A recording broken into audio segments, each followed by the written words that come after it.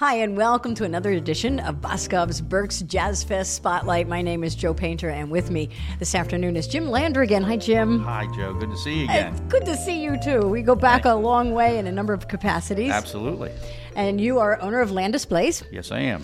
And you are a huge supporter of the Boscov's Berks Jazz Fest. Absolutely.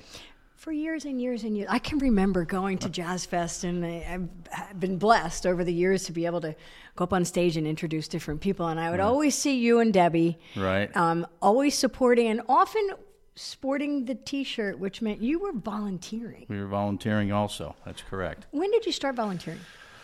I think 1993. I think it was the second or third year. Yeah. We saw Mike Anderson at the River Edge. That's how long ago that goes. Okay. When we had 3 shows that went in the afternoon, so it was like 6 hours of music. Well, it wasn't quite 6 hours. It was 5 hours of music. And Kiko Matsui was coming up for the last show, and I see Mike Anderson pulling a speaker off the stage. So after the band got started, he came up. I said, Mike, what are you doing? He goes, well, this is the Jazz Fest. I'm volunteering. I said, so you could volunteer to take speakers off stage and escort artists on and carry their instruments and get to watch this stuff for free? And he said, absolutely. And I said, we're in. So and that was the And the next year we were there. Now, it's a lot of work. I mean, when we first started, I mean, we're thinking we're going to be great. We're going to just do that work, and we're going to sit down and watch it. Well, it doesn't quite work that way. But you know what? You can hear music. So you can. Even though when we were in the background doing things, we were getting to hear the band and being there. It's just so exciting. And you get to meet the artists. Oh, the artists are fantastic. I actually had a billboard up for Keiko, and I have it in my office framed where I took a picture and brought it to a concert that she was at and had her sign it. So I still have that on my desk.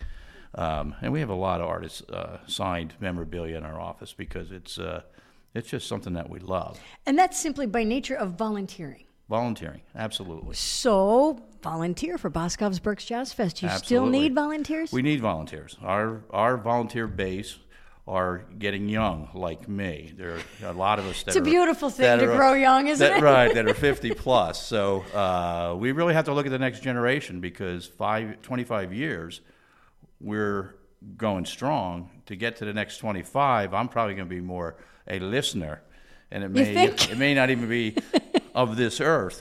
So we definitely have to look at increasing our base. So you music lovers, you musicians, you young folk that are looking for a great place to volunteer, this is it. And when you started in 91, 92, when it first started, were you a huge jazz fan to begin with, or did this come to town and you went, oh, wow, that's pretty cool? Yeah, we were jazz fans, not to the degree that some people were. I grew up with rock and roll. I grew up with fusion in the 60s. Billy Cobham, who's playing this year, was somebody that I listened to. So we got the bug back in the late 60s, early 70s, and then smooth jazz kind of crossed over. Yep. There's a number of those artists that did play rock and roll and with rock and roll bands, so it just was just a natural transition. So we just love really great music, and you'll hear great music here. That is extremely well said. And you run into some people sometimes, well, I don't really like jazz. And then they'll come out and go, oh, wow, that's jazz? Right, exactly. It's so sometimes you get a notion of what it is. And I think over the years, and you could probably speak to this much better than I can, but I get the impression there's a concerted effort to bring in different genres that are maybe born of jazz. Absolutely. I mean, jazz encompasses a tremendous amount. I mean, you can love the jazz greats, which is more straight ahead. And I think that's what people that don't understand music think of, and they go, "My gosh, Miles Davis is just that's just too hard for me." Right. But it's everything today. You know, we have fusion, we have urban jazz, we have gospel. Yeah, that's big. There's been so much, so many different things. 120 venues of so many different types of music. What I got, our 2 sons who are now in their 20s, mid 20s. They didn't grow up. They grew up hearing what we played, but of course they got into rap and they got into other music. But the way we got them sold was take them to a live show. There's nothing better than going over to the jazz bass, for instance, and sitting from here to almost a little further than you. Exactly. And watching Joe McBride or somebody just play music live is just incredible, and that really got them more hooked into some of our music. That is another element that you bring up. The venues, for the most part, are rather intimate. Absolutely. And the performers are very, very accessible Absolutely. to the audience. Absolutely. You'll see the performers throughout the shows when they're not playing. They're out either in the audience or they're out in the vestibules and different areas signing autographs, having beers and sodas with the people that are here. And that's why the fans love it so much. There's real contact there. It's not like your superstar pop musician that has an entourage that takes them in and out of the building as soon as they're done. And you're not allowed to look at them. Right. And a lot of them are staying here. I mean, many of the artists are doing multiple acts. So they're staying here 2 and 3 days.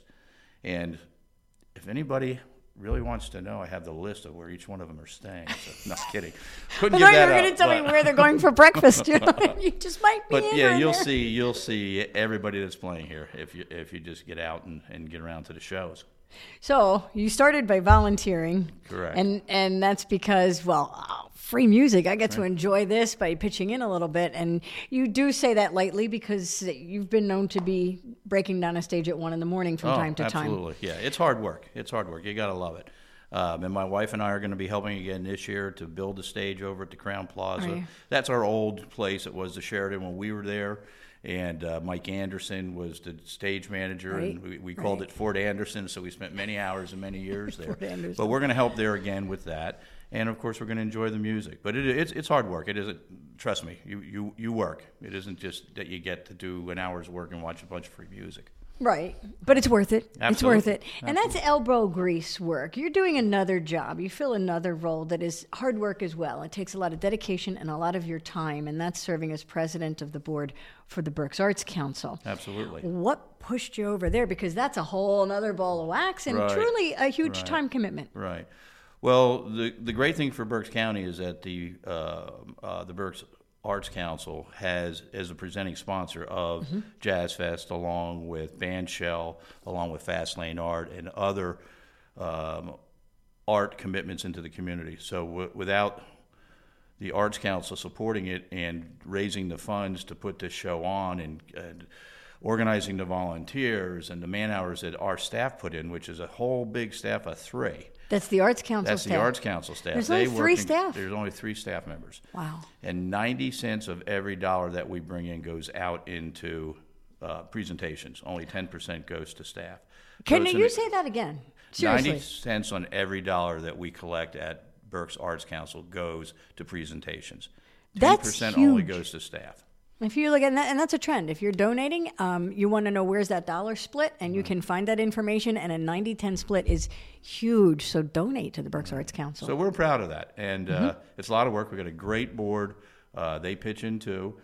The board also helps to pay for the volunteer concert, which is on Thursday before the show. We started this last year to thank the volunteers for all the hard work they do. There's 400 plus volunteers. So you got to thank them some way. So we have a concert at Building 24 that you can only go to if you're a volunteer, or you get to work there if you're a board member.